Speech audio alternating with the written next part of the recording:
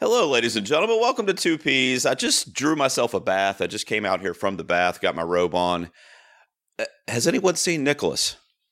I think. Nick? Is he in the bathroom?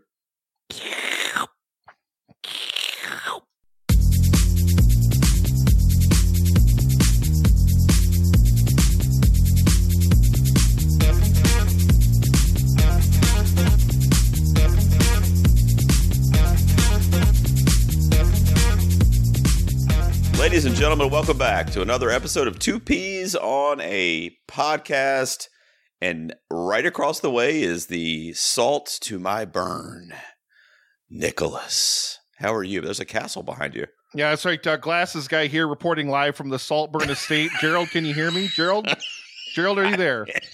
Oh, God, I think I'm going to die. I didn't expect that. Me, Gerald, you're breaking up. It sounds like you're wheezing and dying like an old man. Can you hear me?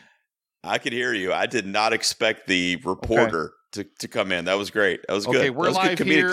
Things are really tense and moody here right now, and it feels like things are getting ready to pop off literally any second.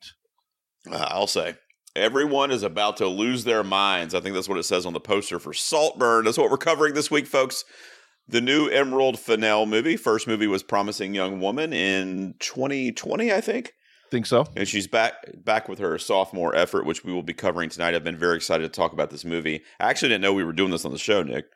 I didn't think we were going to be able to squeeze it in with all the end of the year stuff that we have going on, and you were afraid it might not be playing near you. And here we are. So I'm thrilled that I get to finally discuss this movie on the mic. Yeah. But before we do that, we like to roll a segment. There's a little caveat, but we like to roll a segment that we call One Big Question. You gotta ask yourself a question. I have a lot of questions. Number one, how dare you? How dare us? I almost played the wrong sound drop for that. So one big question, we usually pitch a question at each other. We thought it would be fun to kind of switch it up a little bit because we get a lot of great questions in the fan feedback every week from our listeners. And we obviously can't answer all of them. So we said, why don't we let them kind of come up with the one big question? And we kind of talk beforehand of a question that we want to discuss at the top of the episode. So, Nick, why don't you read to the folks what question and whose question it was that we decided to talk about here for a couple minutes? We decided to switch it up as podcaster speak for we couldn't think of one big questions for ourselves. We got Julio, our brother from the Contrarians. We love you, Julio. We talked about answering his question, is this the Flash of Oscar hopefuls? But I think, Gerald, instead we pivoted to how many movies do you give a filmmaker before you decide you're a ride or die follower of theirs? Because this is Emerald Fennell's sophomore effort. Of course, as you mentioned, Promising Young Woman, which I really loved. I really, really loved that movie. So I was looking forward to this one a lot. And I know you were a big fan of Promising Young Woman as well. Yep. It was my favorite movie of that year. And to answer Julio's question, I think it really only takes... I mean, there's kind of two answers, but it could very easily be one film for me personally. Like, I get very loyal to filmmakers that I just kind of follow their whole career. And I know we talked about Alexander Payne last week, and I feel like you're like that with him. And, you know, you thought Downsizing was a dud, but I mean, you still love the guy, you know, and he's back in your good graces with The Holdovers. So you're going to find out what I thought about Saltburn. But even if I hated Saltburn, I love Emerald Fennell as a filmmaker. I think she's fearless. I am a ride or die of hers, as he put it in the question there, Julio. I absolutely will be seated any movie or TV show or anything that she does because of the way that she shoots films and the colors and the score, the music. I mean, she has such great sound drops and use of music, and so far, the two movies that she's done have really spoken to me too, from like a time period perspective. Because, you know, Saltburn was 2006. You know, I mean, I remember that like it was yesterday, and you know, she just really captures a lot of things that are close to my psyche. Do you know what I mean? So I would say one movie is enough. What about you, Nick? Tingling those nostalgia berry for the aughts. Is that what it was? Yeah, that was it. I think that's what it was called. Yeah, I would agree. I would agree with you 100%. It's one. It's literally one. Like, if it's a good enough film, you're going to immediately be kind of attracted to the style that director has. and you're going to want to keep going back for more and more and more. I mean, think of like Nolan, think of like a Tarantino, think of like Tim Burton. Even Tim Burton's got a really, really unique kind of style and things like that. And I think to kind of stick to the point of Saltburn here for Emerald Fennell, I think whether you love or hate Promising Young Woman and Saltburn, I don't think you could say that either film is necessarily made badly. At least I would argue that you can't, because I think both of them are made like really, really well in certain aspects. Obviously, we'll talk a lot about Saltburn when we get to it, but it's one. And then, like, you know, you have to be a filmmaker who makes. You have to churn out like just dud after dud after dud for me to eventually just to be lose like, me. Nope, wash my hands of you, throw my hands up and walk away. Like, you know, I think the Countdown Boys refer to it as De Palma-ing, you know, where De Palma, Sure. De Palma had fallen from grace, well, you know, a very, very long time ago. I would say, I would say one. I would definitely agree. I mean, we're eye to eye there, but you know, even I think of a filmmaker like Cameron Crowe, even who in the 90s and early to mid 2000s was just banger after banger, just a greatest hits compilation like no other. And then he kind of started to kind of fall off a little bit. But to your point, I would still show up for him because of how connected to his films I was in the first like 10 years of his career. And he did a couple duds that I saw that I hated, like We Bought a Zoo and like, I mean, Elizabethtown was okay. Like, I like parts of it, but I mean, as a film, it was definitely not on par with a lot of his other stuff. But I mean, you know what I mean? Like, if he put a movie out next year, I'd be there, you know, just because I think if you get on with these filmmakers, or even if we're as an extension, if you're talking about actors, if you get on with them, like at the beginning of their careers, kind of, and you kind of grow with their success too, like you mentioned Tarantino, which was peak movie lover time for me, mid 90s. I mean, that was when I was becoming a cinephile. So I kind of grew up with Quentin having his success. So I don't care what he makes, I'm going to go, you know what I mean? Like, and I'm going to probably love it. I mean, I love everything the guy does. So I would say one as well is plenty for me to be a ride or die. Julio, thank you for the question. We're going to be mixing it up a little bit. I'll still be asking for feedback every week, but then Nick and I will kind of get together before the episode and we will handpick a question to talk about at the top of the review. Speaking of the review, Nick. Uh-oh. Emerald Fennell's sophomore film, Saltburn, is one that we're discussing tonight. And now, before we get into the meat and potatoes of the review, we always give our score up top out of 10 without discussing it with each other in what we call the early score reveal. Damn it, this always happens. I think I'm going to score and then I never score. It's not fair. Is that the right sound drop? You didn't play that. I feel like you played that before for the other one. You know what? Listen. Hey, I'm mystified by the landscape where you're recording this episode. I can't believe you were able to get in there. Their security is pretty tight, so I'm proud of you. I'm just like this place is so bougie. Like, I know it sounds like I'm in a studio right now. I know it seems like I'm indoors in an echoey office, but really they've built this nice little soundproof booth outside in front of this little, man-made pond in front of this beautiful castle here. Oh, no, wait. Oh, that guy's got blood on his mouth. I'll ask about that later. I'll find out what happened about that later. Yeah, find out about that. We'll have to discuss when you get the info on that one. All right, man, you ready? I'm going to catch you in here. Our scores out of 10. We have not discussed it with each other. Out of 10 for Saltburn. Here we go. 3, 2, 1. Wow. Oh. Dude. He's dragging down the average again, baby. That's a 5. All right, hold on. 9 from me and a 5 from Nick. So Glasses 9 out of 10. Voting a 5 from Saltburn. Live from Saltburn, voting a 5 on Saltburn. There you go. Read it and weep, Saltburners. So that's a 7 out of 10 from the P's, which maybe I should have given it a 10 to boost it up a little bit even higher. Boost it up a little bit. Yeah, all right. A cumulative score of 7 out of 10 on Saltburn, 9 from me, 5 from Nick. You want to go first? You want me to go first? What do you want to do here in the general? What I'm most curious about, and I had a feeling you were going to rate this much, much higher than me.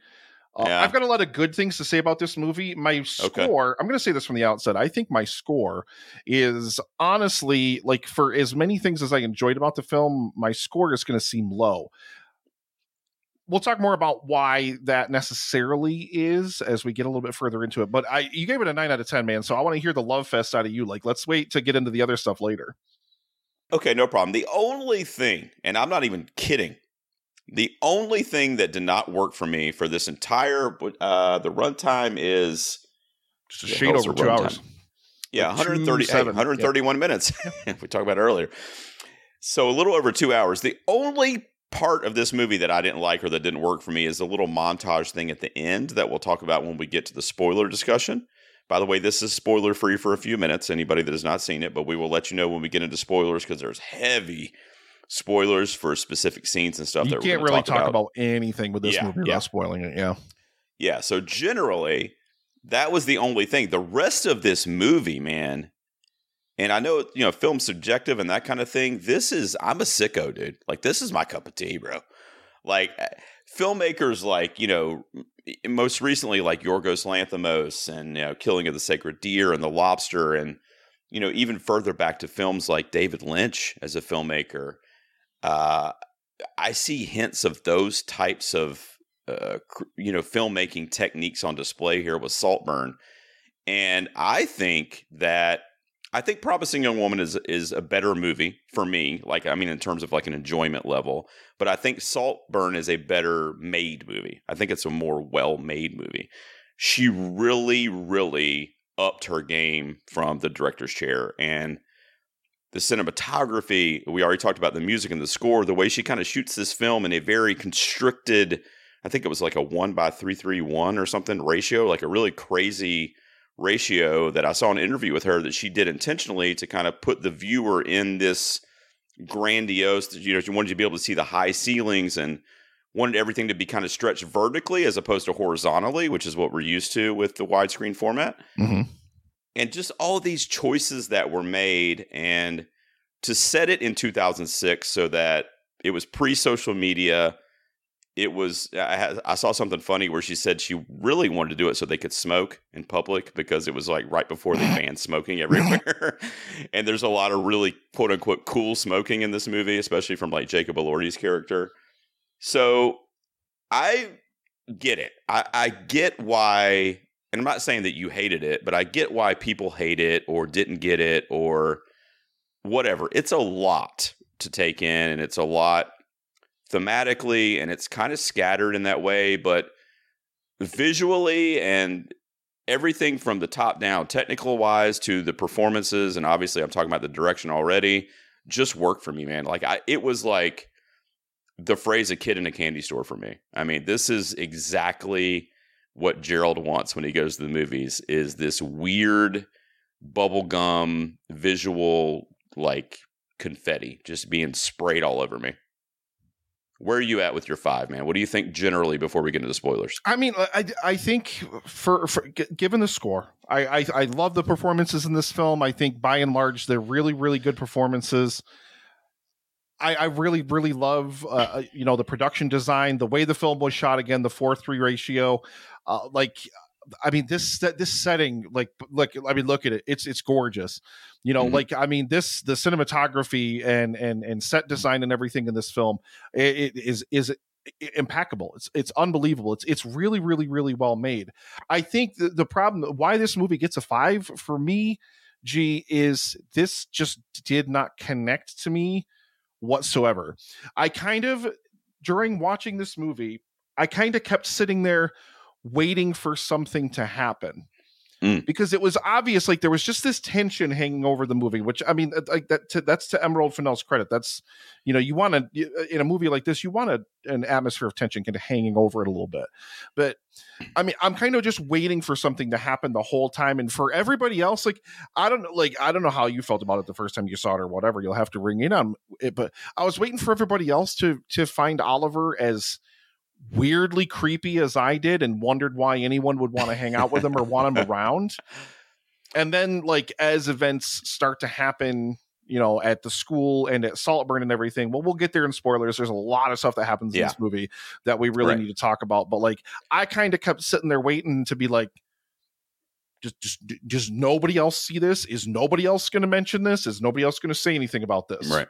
At all? Well, that's interesting, and I'll chime in right before we rip down the spoilers and just touch on that real quick because that's an interesting take, and I've actually heard that take from other people that I've listened to interviews and reviews and stuff.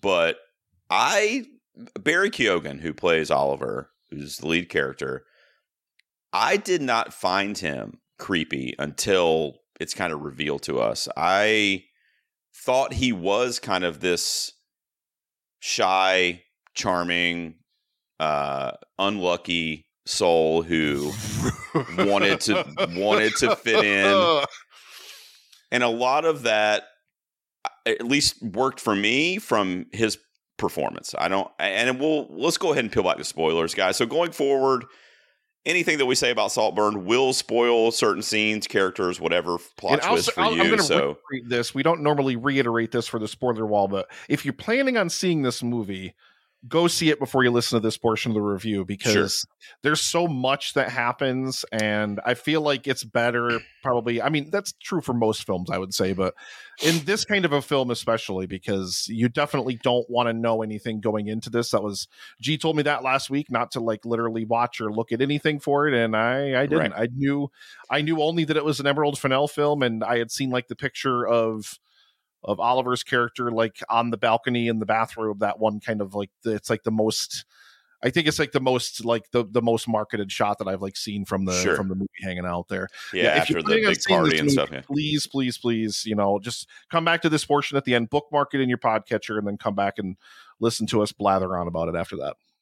Now, I'm gonna use this as a jumping off point, Nick, and then I want you to kind of build on what I'm about to say here. But the plot beats of the movie aside, I think what is so fascinating about a movie like Saltburn, and about Saltburn specifically, is how it elicits conversation and how it has it.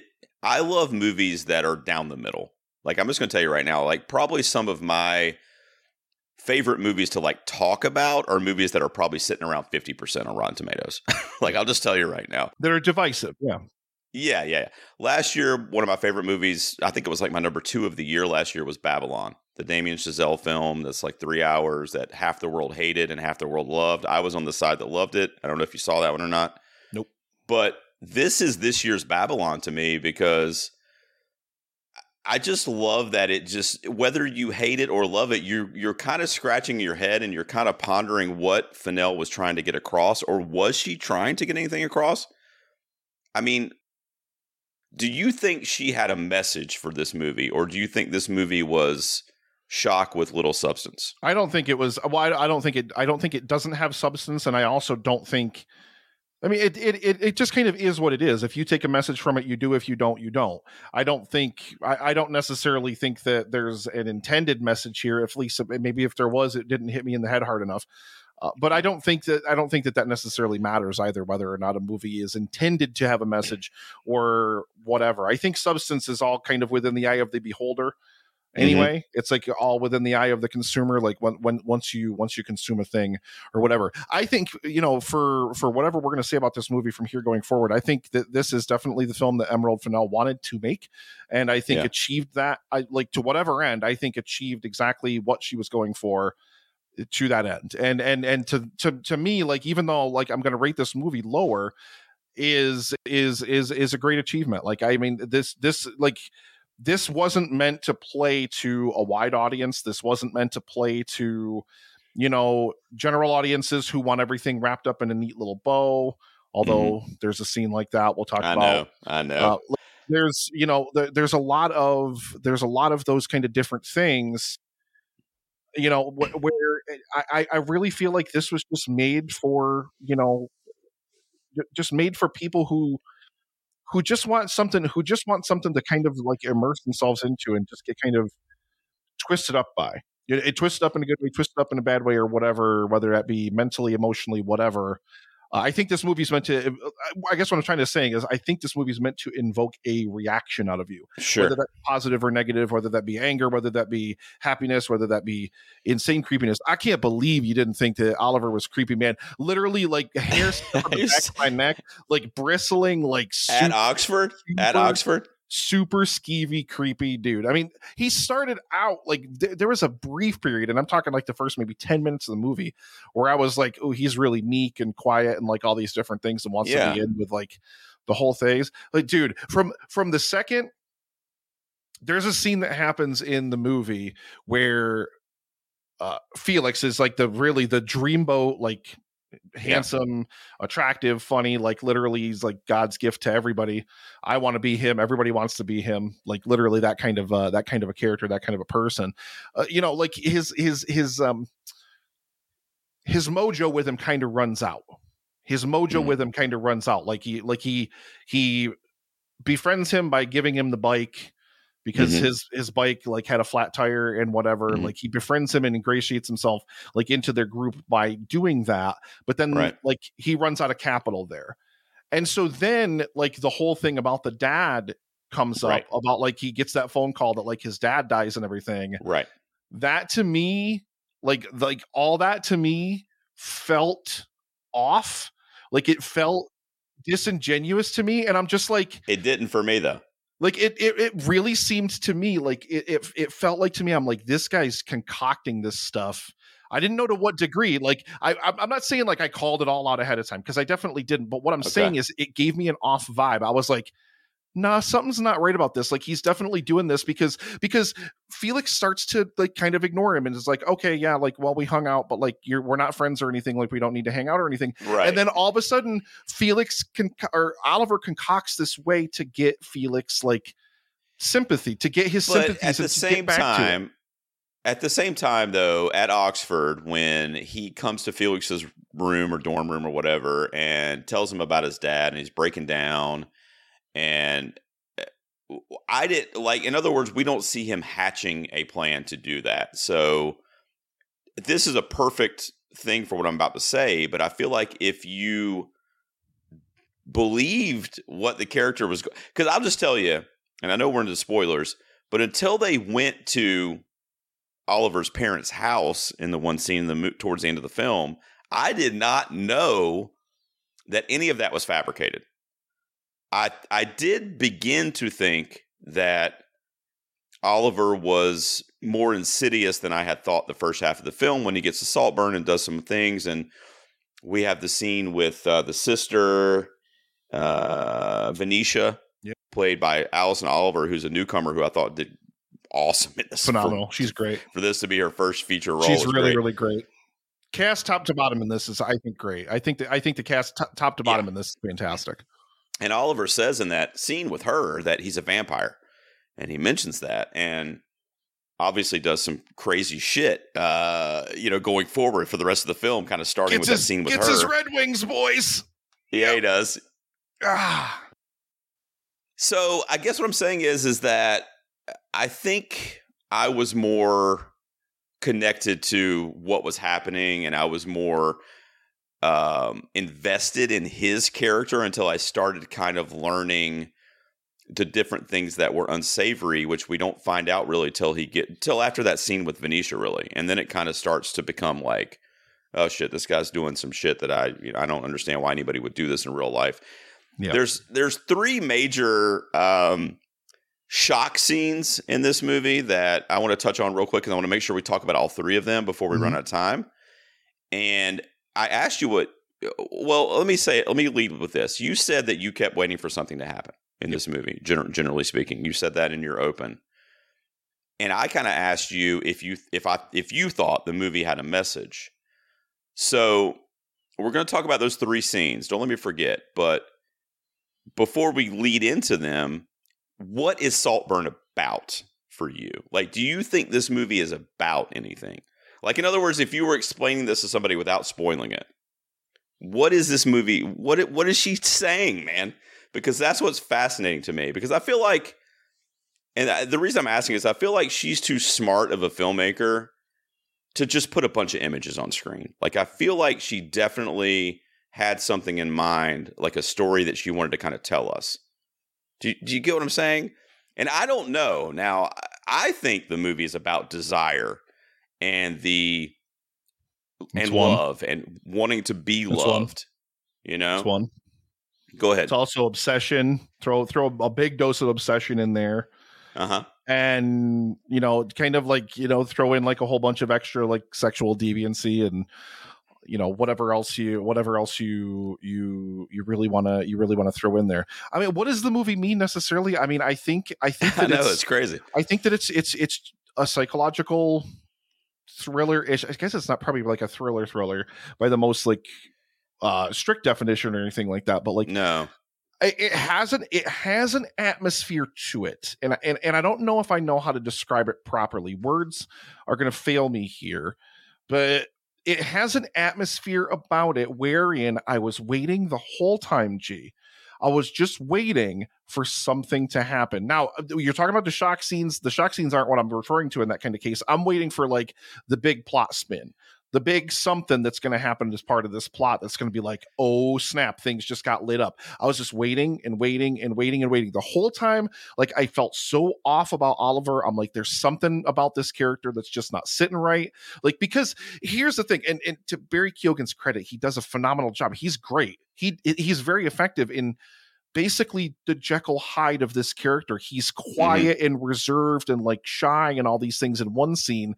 But then like he's like got this like super aggressiveness to him in another way in another scene. And like the character's very, very forward and things like that in different scenes. Right. So it's not just that character is one thing. The character is painted with this whole giant like rainbow, like this kaleidoscope of different like emotions, different things like that, where from one scene to the next.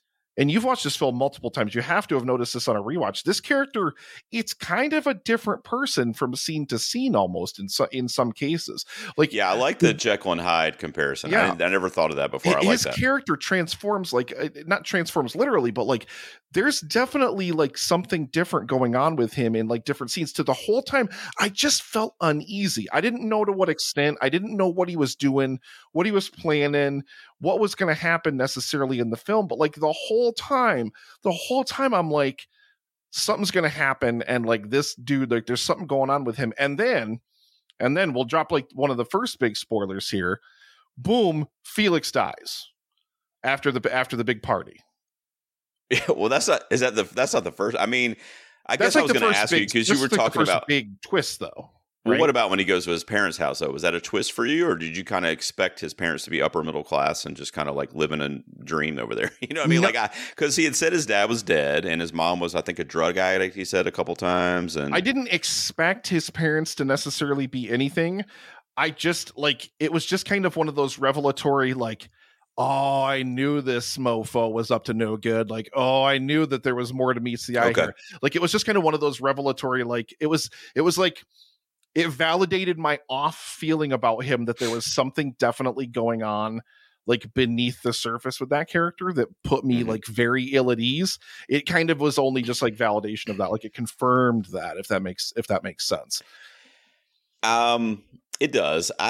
That was it for me. Like when they were on the way to the parents' house in the car ride, which was the day of the party, and Elsbeth, by the way, Rosamund Pike in this movie is fucking like operating on an absolute angelic level. I mean, she is amazing in this movie. Yeah, she's really, really good. The best comedic bits come from her. I mean, it's in the trailer, but she has that one thing where she's like, I have an utter and complete horror of ugliness.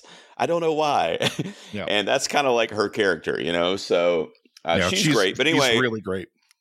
So she throws a party for him. She's kind of feeling a connection, almost like another son for her is Oliver, since he's been at Saltburn.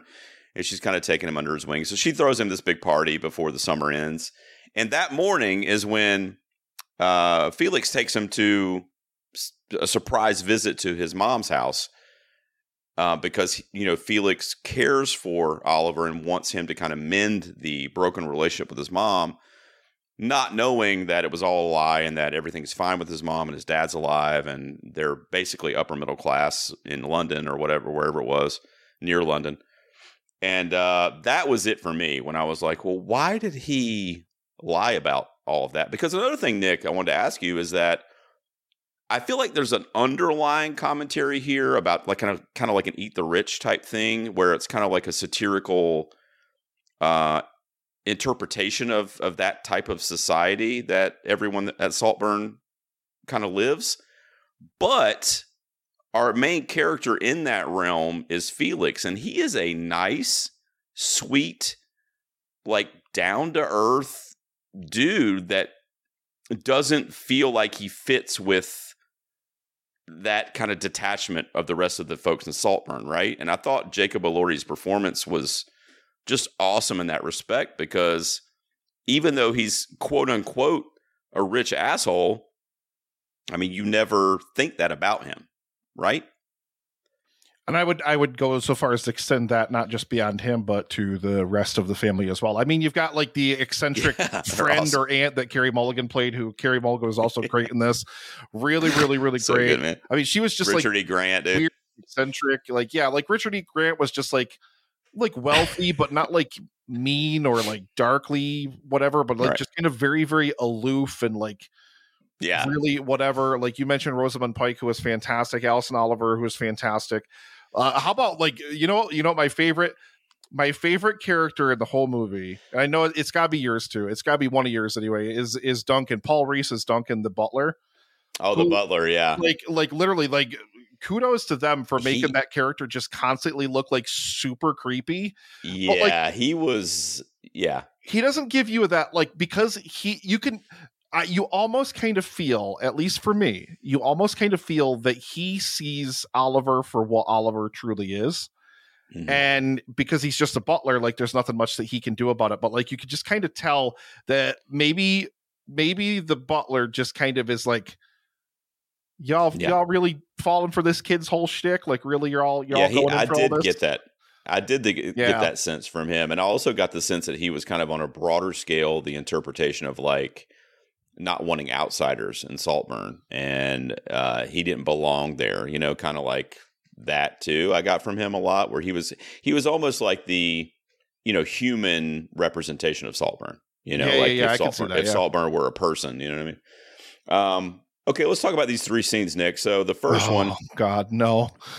major spoilers, guys. Also not safe for work. All right. First one, we see Alison Oliver's character, Venetia, the sister of Felix. It's also implied throughout the movie. I don't know if you caught this, but there's a couple different pieces of dialogue that imply there may have been an incestuous relationship with her and Felix that Emerald Fennell kind of threw in the screenplay there. But there's some weird shit going on nonetheless, and she loves Felix very, very much too, that we learned throughout the film. But that's his sister, and she's kind of in the moonlight, out on the lawn in the middle of the night, looking sexy and kind of alluring, and the way it's filmed even adds to that a little bit. And Oliver sees her, goes out to talk to her basically, and to make a long story short, they end up becoming intimate, and he ends up performing oral sex on her in the yard while she is on her period. Did I phrase that correctly? Just say he got his Red Wings, G. he got his Red Wings. Yes, he went down on her during that time of the month, as it were. She even mentions this to him. And I mean, like I said, like these are like all these different things, like even that, because that's way before you find out about the parents, G. Like even then, you're not just like. No, that's when I was kind of like, wait a second. Like, what? That was detached from his character prior to, for me. Now, you're saying you kind of felt something unseedy prior to that, but that was the moment for me where I was like, well, that doesn't match up with the Oliver before this, because, everything before this, he was kind of the underdog, and like, Felix had to give him money at the bar to pay for the shots, and you know what I mean? Like he was the studious person at Oxford that was reading all the books over the summer break. And you know what I mean? It didn't match up with the character that had been painted for us prior to that scene. So that scene felt like in real time as I was watching it, I was kind of like, well, maybe that was one of those like shocking, because I had seen people say like there's shocking stuff in Saltburn. You won't believe it. So I was thinking to myself, well, maybe that's just like one of those shocking scenes that kind of like was meant to stand out. Or Oliver's not who we thought he was, Yeah. And then, so I think like not even a few minutes after that, there's a scene where Felix, played by Jacob Elordi, is taking a bath. And they kind of share this kind of Jack and Jill bathroom at Saltburn. So his room is on the other side of it, and it goes through to Felix's room. Yep. But anyway, Felix is taking a bath, and we see Oliver kind of watching him bathe. And while he's without Felix knowing it, and while he's watching him bathe, Felix masturbates and presumably ends up ejaculating in the bathtub. Which I want to know what kind of like lotion or whatever he was using, because man, he was enjoying that. He was into that. Brother. I want to know what he had near. Did he have a fleshlight in there with him or something? I don't know. 2006. I don't know if they were around. Maybe something was happening. So he, exits the bathroom, and as the bathtub is draining, Oliver gets into the tub and essentially ends up kind of slurping the bath water. And I've seen people say online that they woke up and they're still thinking about the cum slurp in the drain of the tub the day after. It was shot in a way that was very like kind of sexy, but also very like hard to watch, kind of like it was shot it was definitely like a cringe moment, but I also kind of felt at that point of the movie, I believed Oliver's desire and attraction to Felix. Do you know what I'm saying? Like, I feel like Felix was the object of his affection. He was literally infatuated with the guy. So I felt like it kind of matched up with what I thought he felt for that character. Yeah, that scene did not surprise me, like, because he's obviously obsessed with Felix. I mean, okay, so here's one knock I'm going to give against the film. Like, we've been talking a lot about like all the different great things about this film, but I gave it a 5. Okay, one of the knocks I'm going to give this film is why the opening montage. Why the opening montage where it replays a whole bunch of the things about his confession that he does at the end of the movie. I don't think it needs it. I really, really don't think it needs it, because again, like, this is one of the reasons why, like, I always had an off feeling about the character, because it kind of establishes it right from that cold open. Like, literally right from that opening, it just kind of has Oliver's character, like, giving, like, it's like way spoilers for the end of the movie, but like when he gives his confession to Rosamund Pike's character about like everything that he did, like he's sitting there and like giving like was I in love with him? Like, I loved him, like all these kind of different things. It's like even how flippant the character was, and like even how kind of schemy, is that a word? I don't know if that's a word, but even like the way that the way that he talked about Felix just in those scenes, I immediately just got an off vibe about Oliver. I never could shake it, like literally the entire movie.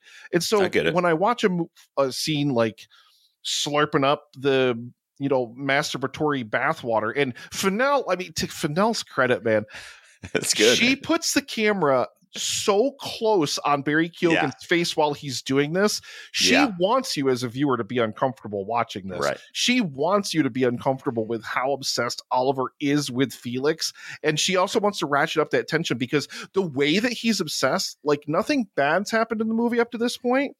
You know something's going to pop off. You know it. You're waiting for it.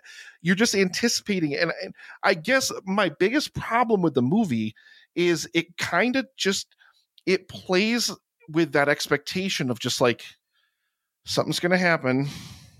I know something's going to happen. Yeah. He's obsessed with, he's really obsessed with him. Like, your whole time you're like, you got the watch in front of you. And it's just like, all right, now he's drinking this bath water. Oh man, this is getting worse. It's really getting obsessed with him. Like he but for me, seduces Farley and gets rid of him and everything like that. Like, it's just like, I get what you're saying, but up until the bathtub scene, I also felt that way, but I felt like it was a organic ascension to, or descension, I guess we should say, to what he ultimately ends up doing. But in other words, I thought, and honestly, I still might think this is what happens in the climax, but I think his desire for Felix and not being able to have Felix which as an extension, not being able to have Saltburn and not being able to have the wealth and the riches and the celebrity and whatever comes with all that stuff, drove him crazy. And I kind of and I'm talking about at this bathtub scene, I'm kind of thinking like, oh, okay, Oliver was that shy kind of bookworm, and he fell in love with this guy, kind of kept it a secret. He's been bottled up inside of him, and he's going to get to a point where he's going to break. He's going to explode. So we'll get to the ending of the movie in a minute, but that's another reason why I didn't like that ending montage, because that took all that away from me as a viewer. Because if it had left it ambiguous, I could be sitting here right now to you and explaining to you, well, yeah, all this shit happened and he did all this because he drove himself mad and he was crazy. But I can't say that because of the spoon feeding that we got with that last montage.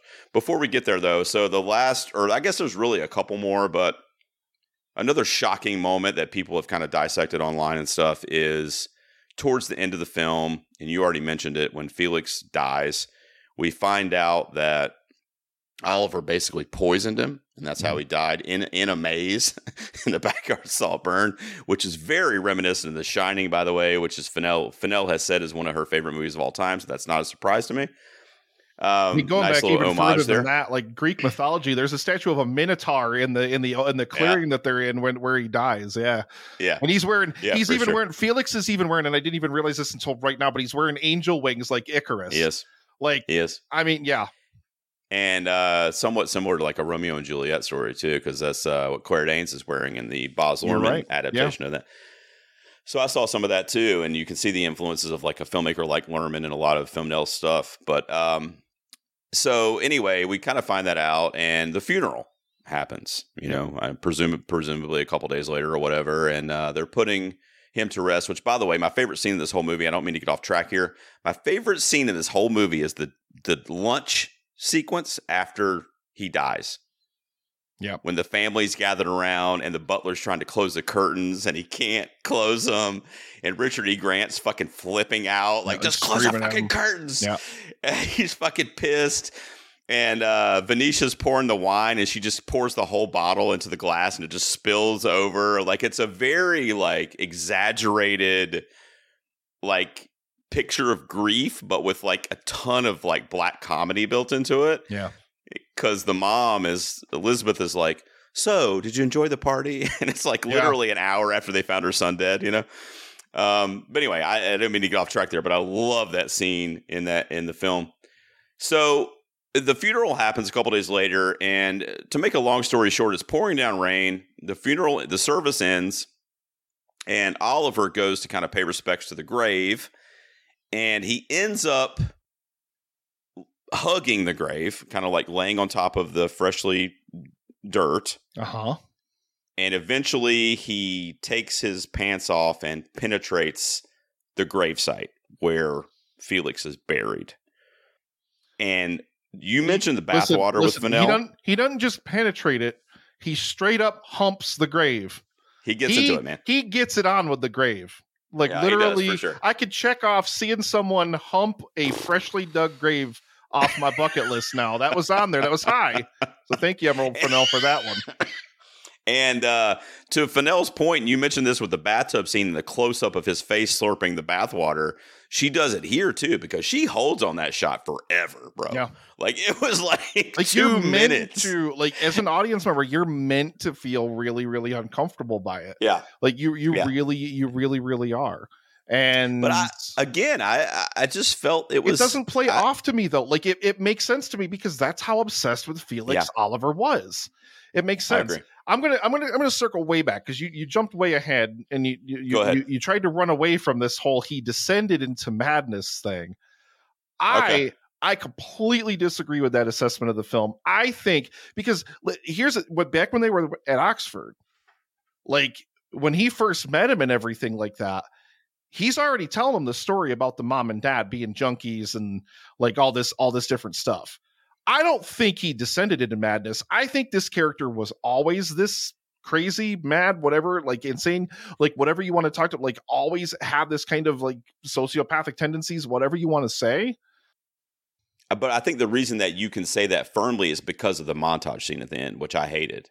Like, in other words, if that montage scene didn't exist that showed us all the flashbacks of his preparation and all that stuff, you wouldn't really know. Like, you wouldn't really be able to say, oh, he was off his rocker from the beginning.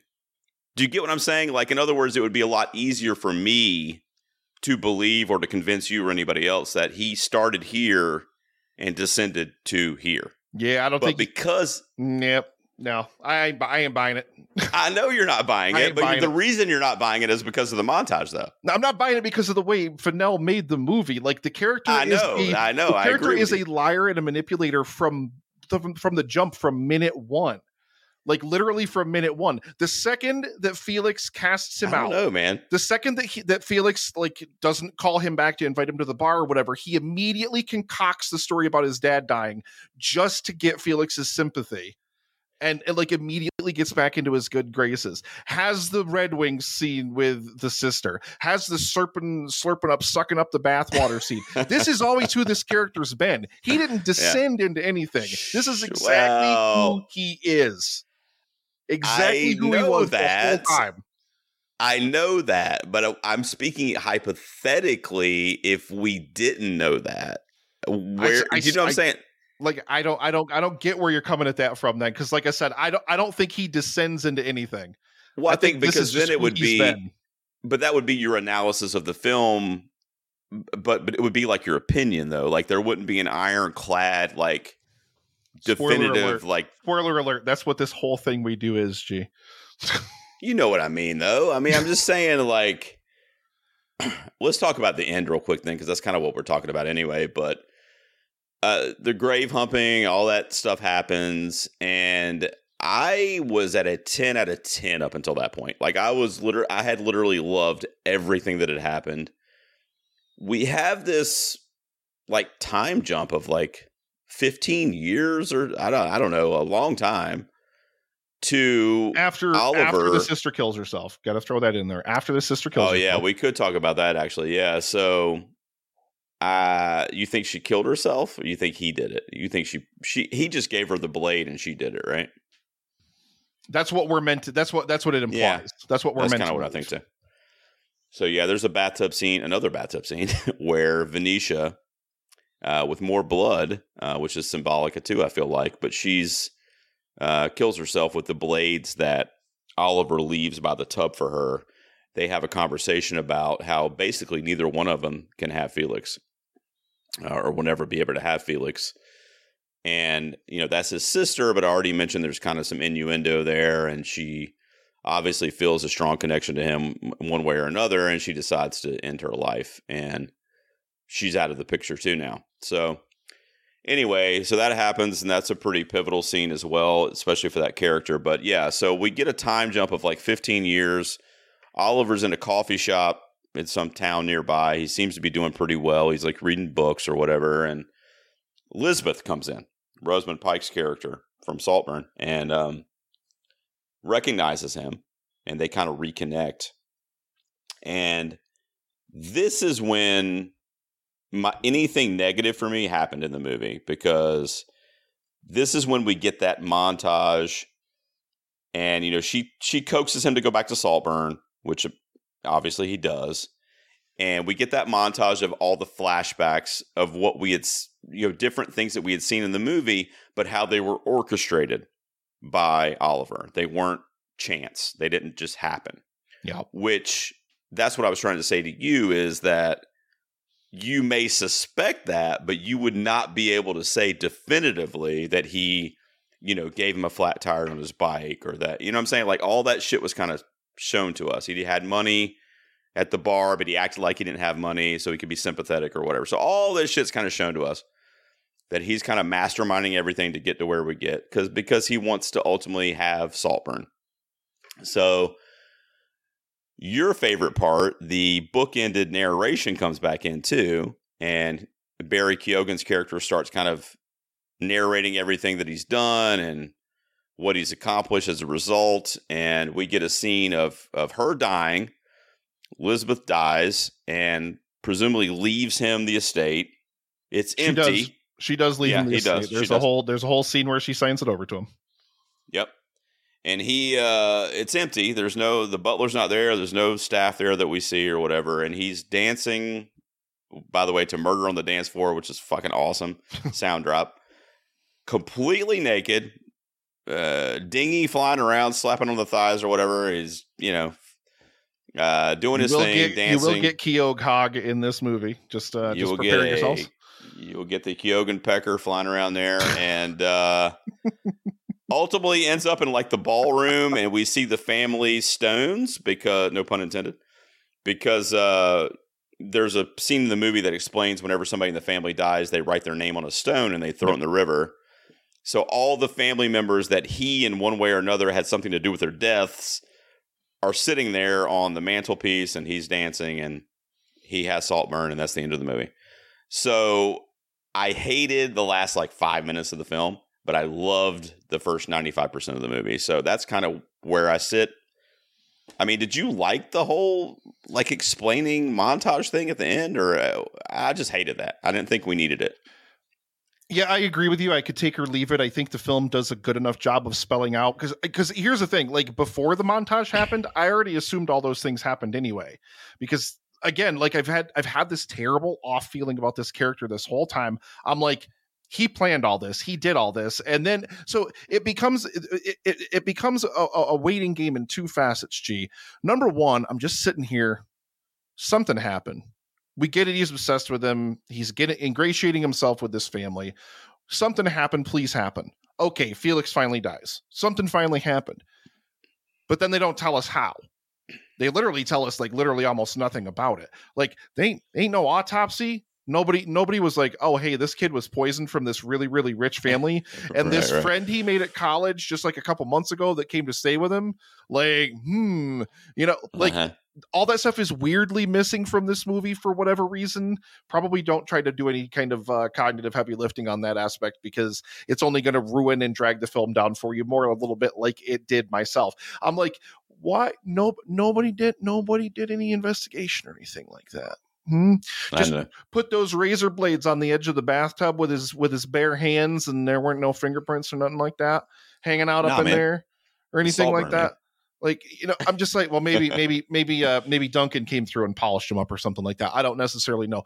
Like I said, this is already how I felt about the character anyway. So the montage doesn't really make or break anything for the film for me in that regard. I'm going to tell you what doesn't work for me though. G. Okay. I'm fine with like him killing Felix out of obsession, like this obsessive rage of like, now Felix has discovered that he's not who he says he is. So he's just like, well, now you're never going to want me, and now I can never get you back. So now I'm going to kill you. Like I'm fine with that. And I'm fine with him pretty essentially coaxing the sister, who's pretty much got him figured out, into killing herself. Pretty fine with that as well. James gets rid of him. James buys him off, kicks him out of Saltburn. That's the end of it. Does he have anything really to do with James's death? Do we know that? I don't think we know that for sure. It didn't mention it, no. It doesn't mention anything about it. But then, like, where I buy everything else that he does, except for the whole go back to Saltburn and ingratiate himself with Elspeth again, and then I don't know what she's ill with. I guess we're supposed to presume at that point that he's done something to her to put her on some kind of life support, which he then terminates anyway, rips out her breathing tube, which is a pretty grotesque scene in its own right when he does that. It's like, are we meant to like believe that like he's responsible for whatever put her on her deathbed and he's just keeping her alive as a toy or whatever? But like, in this whole thing to assume ownership of Saltburn or whatever, like,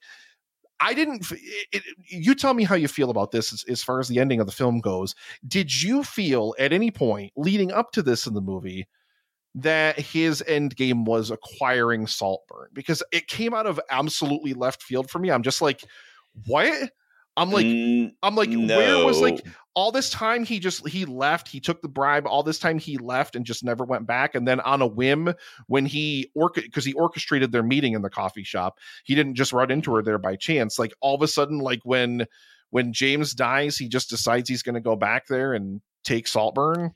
Yeah, I never thought of him acquiring Saltburn, the property, as like his end game or whatever. However, I am okay with the property of Saltburn, the estate, as being symbolic for his desire to achieve riches. You know, like to achieve more in his life. Like, obviously, the character of Oliver is not happy with where he is in life, even though he doesn't have a bad life. Like, I mean, he was a great student at Oxford. His family's life seems to be great. Like, but he just wanted to be in that world that, you know, it would be similar today to like people that, you know, are middle class or even were, you know, even lower perhaps. And they like sit around and watch reality TV and like social media TikTok stars and like all these lifestyles that we just know nothing about. And to get in there somehow and to have access, I think that ultimately is the symbolism for what he wanted as a character. I don't think it was necessarily about the property, but I will agree with you that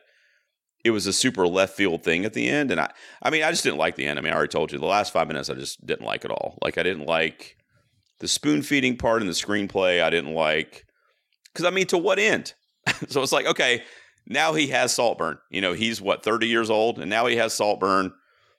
And who's going to pay the property taxes on Saltburn? What is he doing? You know what I'm saying? Like, I just don't know what this, like, I wouldn't be able to explain this character in a realistic, like, if I was sitting down if this was something in the news, I wouldn't be able to understand what I was watching on the news. Like, to what end is he? Because now he has Saltburn. Is like, what now? Everybody that was there or that had anything to do with it is dead because you killed him or had something to do with him dying for the most part. Obviously, your parents have probably ostracized you. You don't have a relationship with them, I wouldn't imagine. So I just don't know. Does he want to live alone forever as a sociopath at Saltburn? Like, I don't know. It's just it's a very weird ending, and I would have loved for it to be left on a bit of a, I don't think cliffhanger is the right word, but a bit of just like mystique and mystery and kind of like, we don't really know what's going to happen with him, as opposed to being like, this is what happened with him and he's dancing naked, you know? It's a strange thing because, like, on one hand, it's like, do we need the montage of him really kind of explaining like all the different things that he did? Like, it's just things that by that point in the movie, we've assumed that that's what already happened anyway. We know that he killed Felix somehow. We just don't know how necessarily. And all these things. I think a real twist, a real shock to this film would have been if he didn't. I think that would have been the real curveball that this would have hit for me, that I would have been like blown away by. But it kind of played exactly how I expected it to. And then, like I said, it became a waiting game on two fronts. Number one, waiting for something to happen. And then number two, once that something happens, it's like, okay, we know Oliver's behind it. And we know eventually you're going to get to the point in the movie where you're going to reveal it to us. Just can we get there already, please? Like, it just kind of got long in the tooth on both of those fronts for me. And yeah, the whole him acquiring Saltburn thing, like getting ownership of like all of her assets and like Saltburn and everything. Like, I never felt like that was endgame for that character, unless, like, I mean, the argument could also be made that the character doesn't have an end game. Like, it could also be meant, you know, maybe he saw that James died, and well, maybe not even that it's going to continue, but maybe that it wasn't even a plan until he saw in the paper that James had died, and, you know, decided to you know, enact one final bit of whatever. Maybe there's an argument to be made. Maybe he's so hung up on his obsession with Felix after all this time, and he just wanted to be in this place where Felix lived. Like, he wanted to be in Felix's home and be around Felix's things and all that kind of stuff. Like, there's a lot of different ways you can necessarily interpret it. It doesn't work for me really at all. Like, I don't know. Like, there's just I don't think it's paced as well as it could be. I think it's too obvious that Oliver is this conniving, scheming, skeevy character, like with this massive, huge obsession of Felix, and like the whole film to me just became an exercise in just waiting for him to do something, and then waiting to find out the payoffs from the things that he did. It just, like, I don't know, like, it just didn't intrigue me on any of those fronts. Like I said, that would have been like the master stroke of this movie, if we get all the way to the end of the movie and we find out that he didn't kill Felix, because we're definitely meant to assume that he did, with how unemotional he is, like, toward the family after he dies. Like, obviously he has the scene where he humps the grave and he's crying and sobbing because he's distraught and, you know, just like he'll never have him now. Yeah, like getting dirt on his hog. But I mean, it's just like, yeah, like that would have been the real swing for me if it would have been like it wasn't him at all. Like it was just some terrible accident or something like that. Like who knows? Like any number of other things. I think it just became a little bit too obvious and a little bit kind of cliche, I dare to say. Yeah, it definitely wore its, talented Mr. Ripley on its sleeve a little bit there. I just want to give a shout out as we're wrapping up here on Saltburn, guys, to Linus Sandgren, the cinematographer. He works with Damien Chazelle a lot. He did La La Land, First Man, Babylon, No Time to Die, the Bond film. I love the cinematography in this movie. And we already talked about the ratio. And I think that Sandgren may be one of maybe two, if you want to talk about production design or costume design as well for Oscar nominations. But I don't see a lot of stuff coming Saltburn's way. But I would not be surprised by cinematography and production design. I mean, the film is beautiful. I mean, it's just a really, really extravagant movie that kind of visually tells the story of kind of Saltburn and that kind of upper echelon of the society that these people live in, and I thought it really came across beautifully in the film along with the performances too. And we already talked about that. I mean, everybody the great thing is that so good, man. To kind of add one more thing to that as well, Linus Sandgren's cinematography is such that it really does feel like it's also a character in the movie. It does. Like it's shot and staged in such a way. Like, again, that goes to production design, set design, like all those kinds of things too. But it really does feel like it's its own character in the movie too, which is always a credit to a movie like this. When you have like, obviously the movie's called Saltburn, it's very much meant to be a major part of the film. And it really feels like it is. It doesn't feel like you're just at some random old whatever. It definitely feels like it is this it's so strange the way that it's designed too. And they go through all the rooms on like the tour and you see like all the pictures of all the different people hanging up everywhere and all those kinds of different things. It's odd. It's just odd to me. I love when Elordi's taking him on the tour when he first gets there and he's just going to all the rooms and pointing all the stuff out. And he's like, oh, and that's where I accidentally fingered my cousin. But we won't talk about that. He keeps going up the stairs. Yeah, it's just a really good one take of him going through Saltburn, kind of introducing him to the different rooms and stuff. But yeah, I just wanted to give a quick shout out to that. That's our discussion on Saltburn, guys. Anything you want to say to wrap up, Nick, or are you good? No, I'm good. You want to I think it's worth seeing. I'm going to say that even with my score for me isn't passing technically, but I'm still going to say it's worth seeing just because I think it's one of those movies that you're going to form your own opinion about it. You're either really going to love it or it's not going to be for you. And in my case, it just definitely wasn't for me. And it was for me. So meet me on the lawn at midnight in the moonlight, buddy. We'll continue this conversation. God help me. 9 from me and a 5 from Nick puts it at a 7 from the P's, which honestly might be one of the highest ratings I've seen from podcasts. So for 7 out of 10. So for Saltburn. So maybe I win. Yay, I won. So that's our discussion on Saltburn, guys. Nick, I really appreciated it, man. And I'm glad you got up to the theater to check this one out. Now, next week, we are doing our first ever kind of mystery review on the P's. Part of that is because we're cool and we want to be, cool for our listeners. The other part is because we have no idea what the fuck we're going to talk about next week. There it is. We'll figure it out, though, because Nick is going to an actual mystery screening this week at his Regal Mystery Movies tomorrow. So, and I have a couple screeners sitting in my inbox, so we're going to see if they kind of match up. But we're going to try to do something current, and we'll throw it at you next week. And then realistically, we will probably be off the week after that because we realize our recording day falls on Christmas Eve. And I don't think Santa Claus would appreciate me keeping the kids up late. So we probably won't be recording that week. But next week, look for a new review for a new release as long as we can make it happen. Nick, question mark. I enjoyed discussing Saltburn with you, buddy. By the way, I have already written this into the will and area. I'm leaving my estate to you. All my assets are yours. I get the horror guy sign that's hanging behind him because that's you get that. That's the only thing that's written in there. Yeah, there's not a lot to give you, but it's yours. So whatever you want. You don't have to kill me, okay? It's already being left to you. All right, man. I'll see you next week. We'll get in the holiday spirit. We'll talk about something, brother. Yeah. Thank you all so much for listening. Take good care of yourselves, everybody. Thank you. See you next week, guys.